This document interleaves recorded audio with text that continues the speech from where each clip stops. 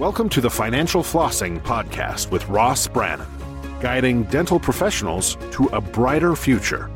Ross Brannan is a financial advisor who knows it's not just about your teeth. He helps dental practice owners protect and maximize today's cash flow to plan for tomorrow's cash needs. Find him at rossbrannan.com. On the show, he brings together experts to help dental professionals looking to make smart money decisions to grow their income, turn their retirement goals into reality, and improve their lives. And now, here's your host, Ross Brannan. Welcome to the show. My guest today is Dr. Mark Kruse. Mark graduated from the UCLA School of Dentistry in 1986 and started his dental journey in Monarch Beach, California. He's a well-known lecturer internationally, he was a part-time lecturer at UCLA. He has served on the National Institute of Health. He's done grant review committees in Washington, D.C., as well as the editorial board for the Journal of Evidence-Based Dental Practice, and is currently serving on the Data Safety Management Board for the National Practice-Based Research Network. I'm cutting out about 80% of his bio. It's so long. But today we're going to talk about what he's doing with air-focused dentistry. This is going to be a very, very exciting conversation. Mark, welcome to the show. Thank you, Ross. I appreciate that. So you have a super long bio. You have more credentials than I can spell or count. So this is exciting. I like talking to people who are always smarter than me.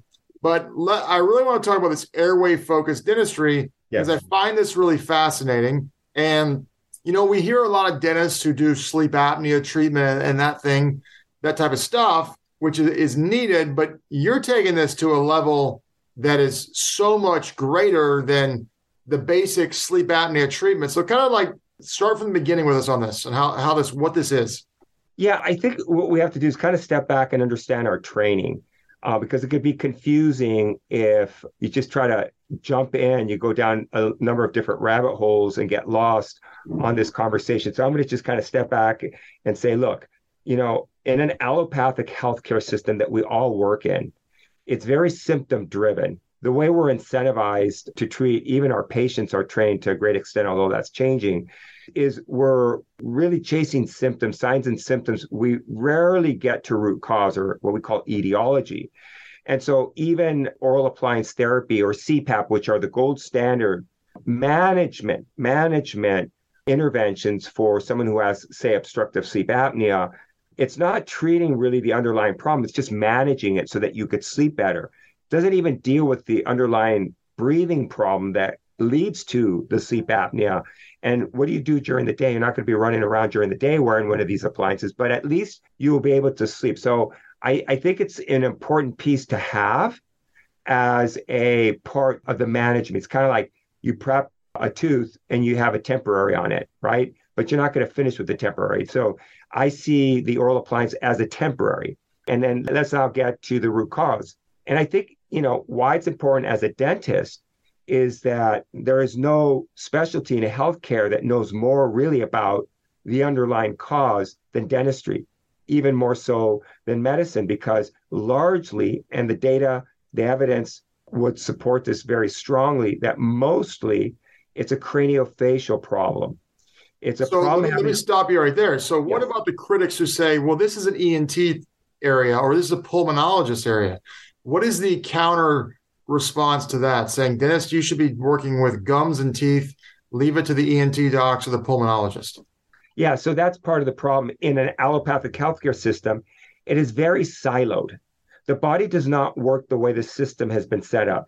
So the cardiologist doesn't really talk to the pulmonologist. It doesn't talk to the urologist. It doesn't talk to the neurologist. It doesn't talk, et cetera, et cetera, et cetera. The body talks to itself constantly through the autonomic nervous system. Breathing sleep is no different. So I will argue that the ENT unwittingly, because of the system, will overtreat the wrong problem. So I'll give you a couple of examples. So mostly the problem with disordered sleep has to do with not being able to breathe through the nose very well. And every mammalian species on the planet physiologically can only exchange gas through the nose. So don't confuse a dog panting as gas exchange. That's heat exchange.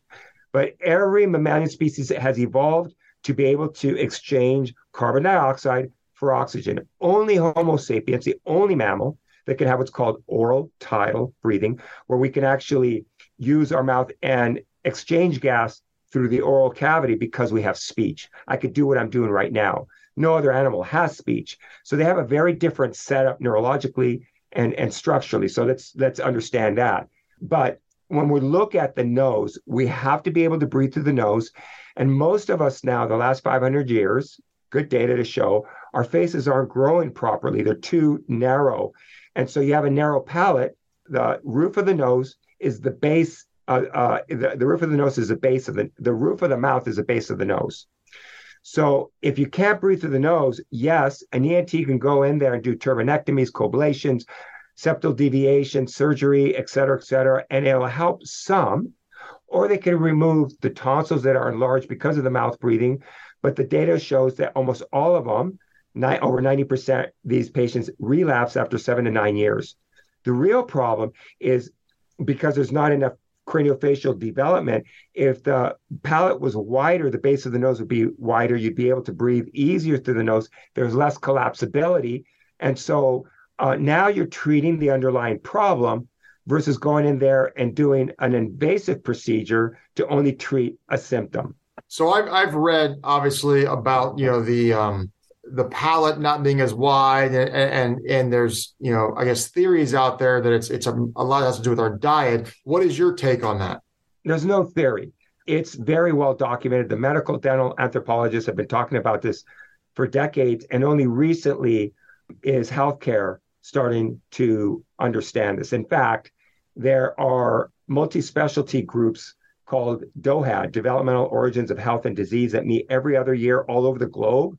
Researchers, providers looking at the origins of disease and health. So they've been talking about this. In fact, there was a book written by Robert Corcini for orthodontists to really look at how, from an evolutionary point of perspective, in a relatively short period of time, a nanosecond, our craniofacial structures have changed dramatically from how we used to live, how we evolved for hundreds of thousands of years, certainly tens of thousands of years, 70,000 plus years.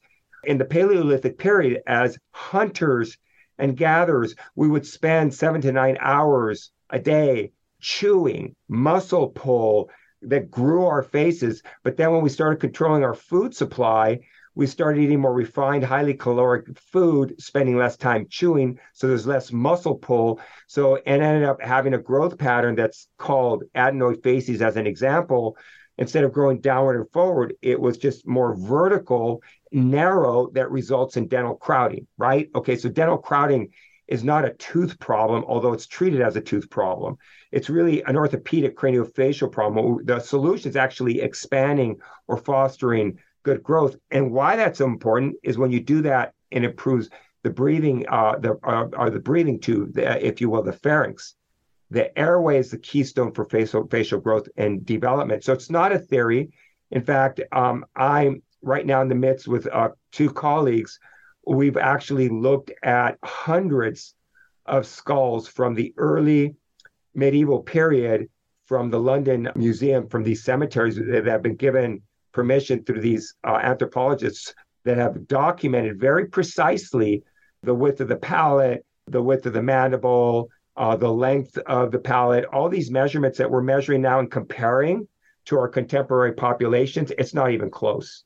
Wow. Like what's the size difference typically? So, for example, I was looking at, and I've got a spreadsheet, the last 250 to 300 females from this period, early medieval period, which is about the inflection point that there was a big change, a big inflection in change at around the Industrial Revolution.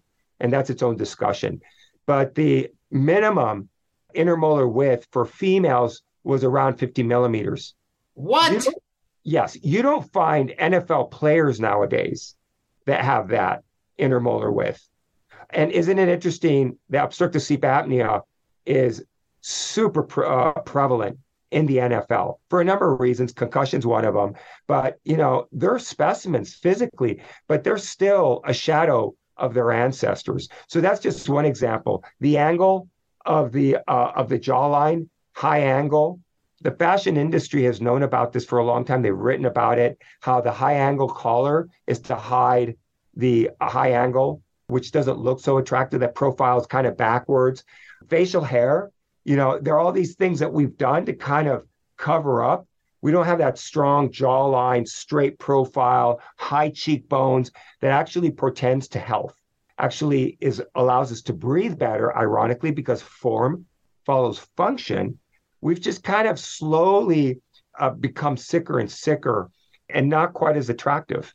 So back to the orthodontics and the mouth crowding, how much, and so it would seem, based on what I've read, because I read a book about this, so I know enough to be dangerous, not enough to have a conversation with you. But it would seem that from what I read, the Western world physicians typically don't see a difference between mouth breathing and nose breathing, whereas the ancient cultures, whether it's Native American, whether it's the ancient Hebrews, whether it's Asians, they saw a lot of, they knew there was a difference between mouth breathing and nose breathing. And what I've read is that since we're mostly mouth breathers, and ever since I read that book, I started sleeping with mouth tape, and it actually has helped a ton. Does mouth breathing play a role in the crowding of the teeth? 100%. So let's just first say that if you go back to a literature over 100 years, it was very clear that there was an understanding that we needed to breathe through our noses. But slowly, because of this healthcare system that's become more and more hyper specialized, I always joke how it's incentivizing to become more and more specialized. So we learn more and more about less and less till we know nothing, right? We kind of lose our way at the global view of our patients that, we just really don't understand. But I'll just cite a study from about 3 years ago, systematic review coming out of Europe from the pediatrician community looking at mouth breathing in children. One of the conclusions was that a child that mouth breathes is a red flag for growth retardation. And when you say, well, how are those dots connected? We're not supposed to breathe through our mouth because you're obviating the effect of nitric oxide. It's less efficient. And you have to ask the question, why are you breathing through the mouth? Because the first 3 months of life, a baby can only breathe through the nose. Think about it. A baby properly in nature, going back as long as we know, was able to latch onto mom and was feeding at the same time that they were breathing through the nose. So if you're feeding, you're not breathing through the mouth, right? That can only happen for the first 3 months of the mouth, the first 3 months post-natal. But it starts changing after that, and I won't get into the phenomena as to why that is. But when you start mouth breathing, it is a cascade that changes how our faces grow. They become longer and more retrusive. Our tongue is supposed to be on the roof of the mouth, sealing off the mouth, breathing through the nose. And that breathing through the nose, that resistance that goes through the nose actually stimulates mid-face growth. If you're breathing through the mouth, you're not getting that optimal growth in the mid-face. So this is a huge discussion we talk about in our courses so you understand. But the evidence is there. We know what it's supposed to be. But again, the average physician, pediatricians don't even think about asking about sleep. That third of our life that nature has provided for us nature would not provide a third of our life in our existence in the form of sleep unless it was super important. And the fact that you don't really understand it doesn't change the fact that it's super important. And we could get into that what happens during sleep: metabolic regulation, regulation of the sex hormones, growth hormone, cardiovascular health and well-being, neurologic health. These are all things that when you're snoring should never happen. In fact, there is a well-known historian, attorney who wrote about this, and he wrote a book where he studied the native Indians at the turn of the century. His name was Catlin. And he wrote about, and they called Europeans black mouths. So this is kind of interesting, black mouths because their mouths were open, whereas all the Indians, the natives, only breathe through the nose. And think about it. If you're back in the day and you're snoring out in the woods, that's the dinner bell for bears, right? No animal is making that much noise, or the enemy tribe that could sneak up at you at night. So everything has to be really, really quiet. That's the way we evolved. But the fact that we snore, we say, oh, it's okay, he's sleeping great. So there's been a loss of understanding and information, healthcare has not really done a good job until more recently. We're starting to, like you said, Jim Nestor wrote that book that from a layperson's point of view is kind of raising awareness on the importance of proper breathing. It's the most important physiologic function from the first breath to the last breath. And nothing is more important than that. Yeah, to our listeners, the book is called Breath by James Nestor. It is a fascinating book. It obviously doesn't go near to the depth of what Dr. Kruse does. But so you would suggest that the dental community has a responsibility to be pioneers because they're the first person in the mouth. And quite frankly, the healthcare industry is dropping the ball on this. Well, no question about it. So, some years ago when Christian Guilleminault, who has now passed away, was one of the giants in medicine, sleep medicine, that established the specialty of sleep medicine out of Stanford. John Remmers back east, there are 3 or 4 of these guys that got together that started this specialty. And so I'd been flying up to Stanford to be kind of a fly on the wall during grand rounds. I was very interested as a dentist in this. And so he and I started talking. He's one of the grand rounds case reviews. He pulled me aside and we started talking, got to know each other, pulled me into his office. And we started talking about functional aspects of the function of the tongue and how the face grows craniofacially. He actually asked me subsequently to speak to his faculty and fellows in the sleep program on these concepts of craniofacial growth and development, which I was happy to do. And we started looking at and designing some clinical studies that we wanted to look at. And the reason why I'm bringing this up, because he said very specifically said, it is your profession, dentists and specifically orthodontists, that should be really treating this from the very beginning and not sleep medicine. By the time we get involved, it's already too late. See, to me, the attitude that a lot of dentists have, from my perspective, they feel like it's gimmicky. They feel like the sleep treatment is gimmicky. It's just another revenue source, and it doesn't really do a whole lot. That's the attitude you get. And then you got obviously people who are full believers, and then but most people, when they're doing it, they're only doing some sort of, device in the mouth. They're not going anywhere to the degree that you're doing. So do you come across some people who feel like it's gimmicky as well? Oh, not at all. Right now, all the thought leaders in dentistry are all in. They were before. When I was talking about this 15 years ago, that's exactly what it was. And that's where sleep dentistry was really taking hold. But again, I was never interested in that. And it's not gimmicky. And you know what? I would think the same thing too if all I knew is what I knew. So that's what it is. When you start understanding deeper, and let's just go back to what we as dentists, what is our responsibility? It goes beyond the teeth, the gums, and the joints. It's the craniofacial structures. And when you start seeing that dental crowding is not a dental problem, it's an orthopedic problem, although it's treated as a cosmetic dental problem. There's not enough room. You straighten the teeth out. It's not stable, and it's an industry that for decades has pretty much been what it's been about. In fact, so much so that the public now doesn't even need the orthodontist or the provider. They can go do it themselves, but it's very unstable. Let's go back to what is this midface all about, the maxilla. It's really important, and that's our responsibility. Clenching and grinding and joint problems are secondary. They're symptoms of this problem, and we should be treating root cause. And so, no, it's not a gimmick. Well, yeah, I don't think it is either. That some people kind of have that attitude. But I guess if you kind of live in your world, if you only know what you know and you don't know anything else and you're not going deeper. Now, is it true that mouth breathing increases cavities? Well, of course it does, because one of the things that it does is it dries out the mouth.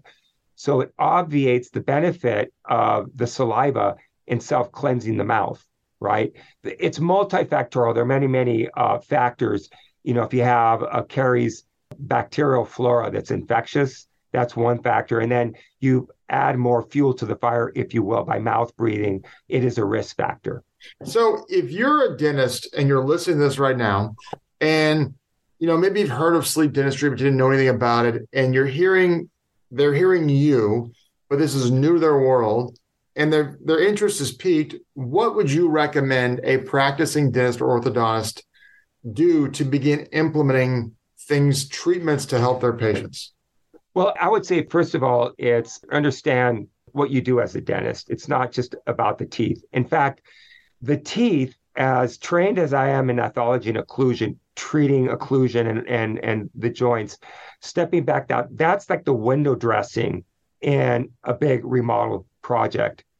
Think about treating and moving the walls of the room out with skeletal expansion and clear aligners to create more space and setting the teeth up ideally for implant site development, for restorations that's more stable, it's healthier, looks better, and in the end is less expensive for the patient than continuing to treat the teeth.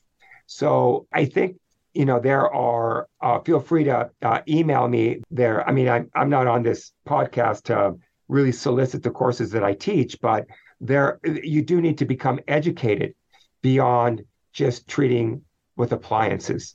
Well, I mean, I don't have a problem soliciting the courses you teach. Doesn't bother me a bit. But like the website, airwayfocusdentistry.com, what can people? Well, actually, it's airwaycollaborative.com. Okay.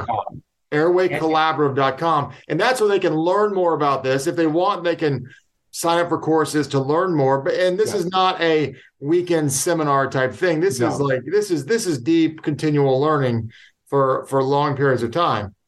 Yeah, no question. And my experience has been through the years is when providers go through it, a number of things happen. First, they go, oh my God, I cannot believe I did not know this, because it's intuitive. You already know. And it's very evidence-based. We cite over 70 medical and dental references to support the concept. So this is very science-based. It's not gimmicky. But you start understanding what your role is so that the physicians, you take your proper place. I work with physicians, get a lot of referrals from physicians. A lot of my patients are physicians that come in and go, well, I was never told anything about this. And so now they're starting to understand, what we as dentists can do beyond just straightening teeth. Also think about, most of the time, orthodontics is retractive in nature, takes away tongue space. We need to go the opposite direction. You need to learn how to do that with clear aligners. So just because you do clear aligners to straighten teeth out, you may be actually making the patient sicker. So you kind of have to understand these concepts. Also, even with adults, palatal expandings, surgical and non-surgical skeletal expansion. So there are a lot of tools in the tool belt that we as dentists have to treat our patients way beyond just the teeth. So think about treating the patient attached to the teeth rather than just treating the teeth attached to the patients. And patients love it. Now, are dental schools starting to teach this at all? Yeah, more and more. I've had a few deans actually through the years call me and say, hey, can I send faculty to your program? There's now a friend and past dean that just stepped down from Texas. Larry Walensky is the first dean that actually implemented a sleep dentistry curriculum at University of Texas, Baylor, Texas A&M. They're a consortium. So he has that vision. Case Western, the new school here in California, Pomona, talked to that dean. So yes, they're looking and seeing, hey, this is really important. And it all is integrated. And that's part of it. It requires a team approach. It can't be one person doing it. You work with the ENT, the orthodontist, the prosthodontist, or the restorative dentist, periodontist, et cetera. There's a lot that we could do for our patients that medicine cannot do. I always say medicine can and must treat or manage the sleep problem, but only dentistry can cure it. So we have to work together. Medicine and dentistry have to work hand in hand in a non-siloed relationship. Wow. So you obviously work with a lot of physicians. Are you finding physicians as open to this as dentists are? Yeah, absolutely. So I work with Uma Katwa, who's the head of the pediatric sleep lab at Harvard.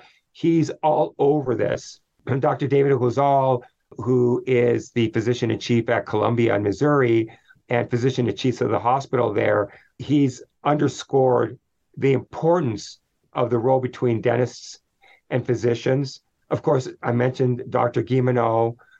Dr. Stephen Park at NYU is a sleep ENT as well works a lot with dentists. So there are a lot of thought leaders in medicine that are all over it. Now, just like in dentistry, you have physicians who aren't as educated that don't know, but more and more are starting to understand. But the average primary care physician is really about treating signs and symptoms. They don't even know how to really manage the sleep problem other than maybe send somebody for a sleep study. And it's usually late in the game, although they're getting better and better at it. And I don't think it's anyone's fault. It's just the way the healthcare system has been set up and monetized. There's a lot of money in treating signs and symptoms.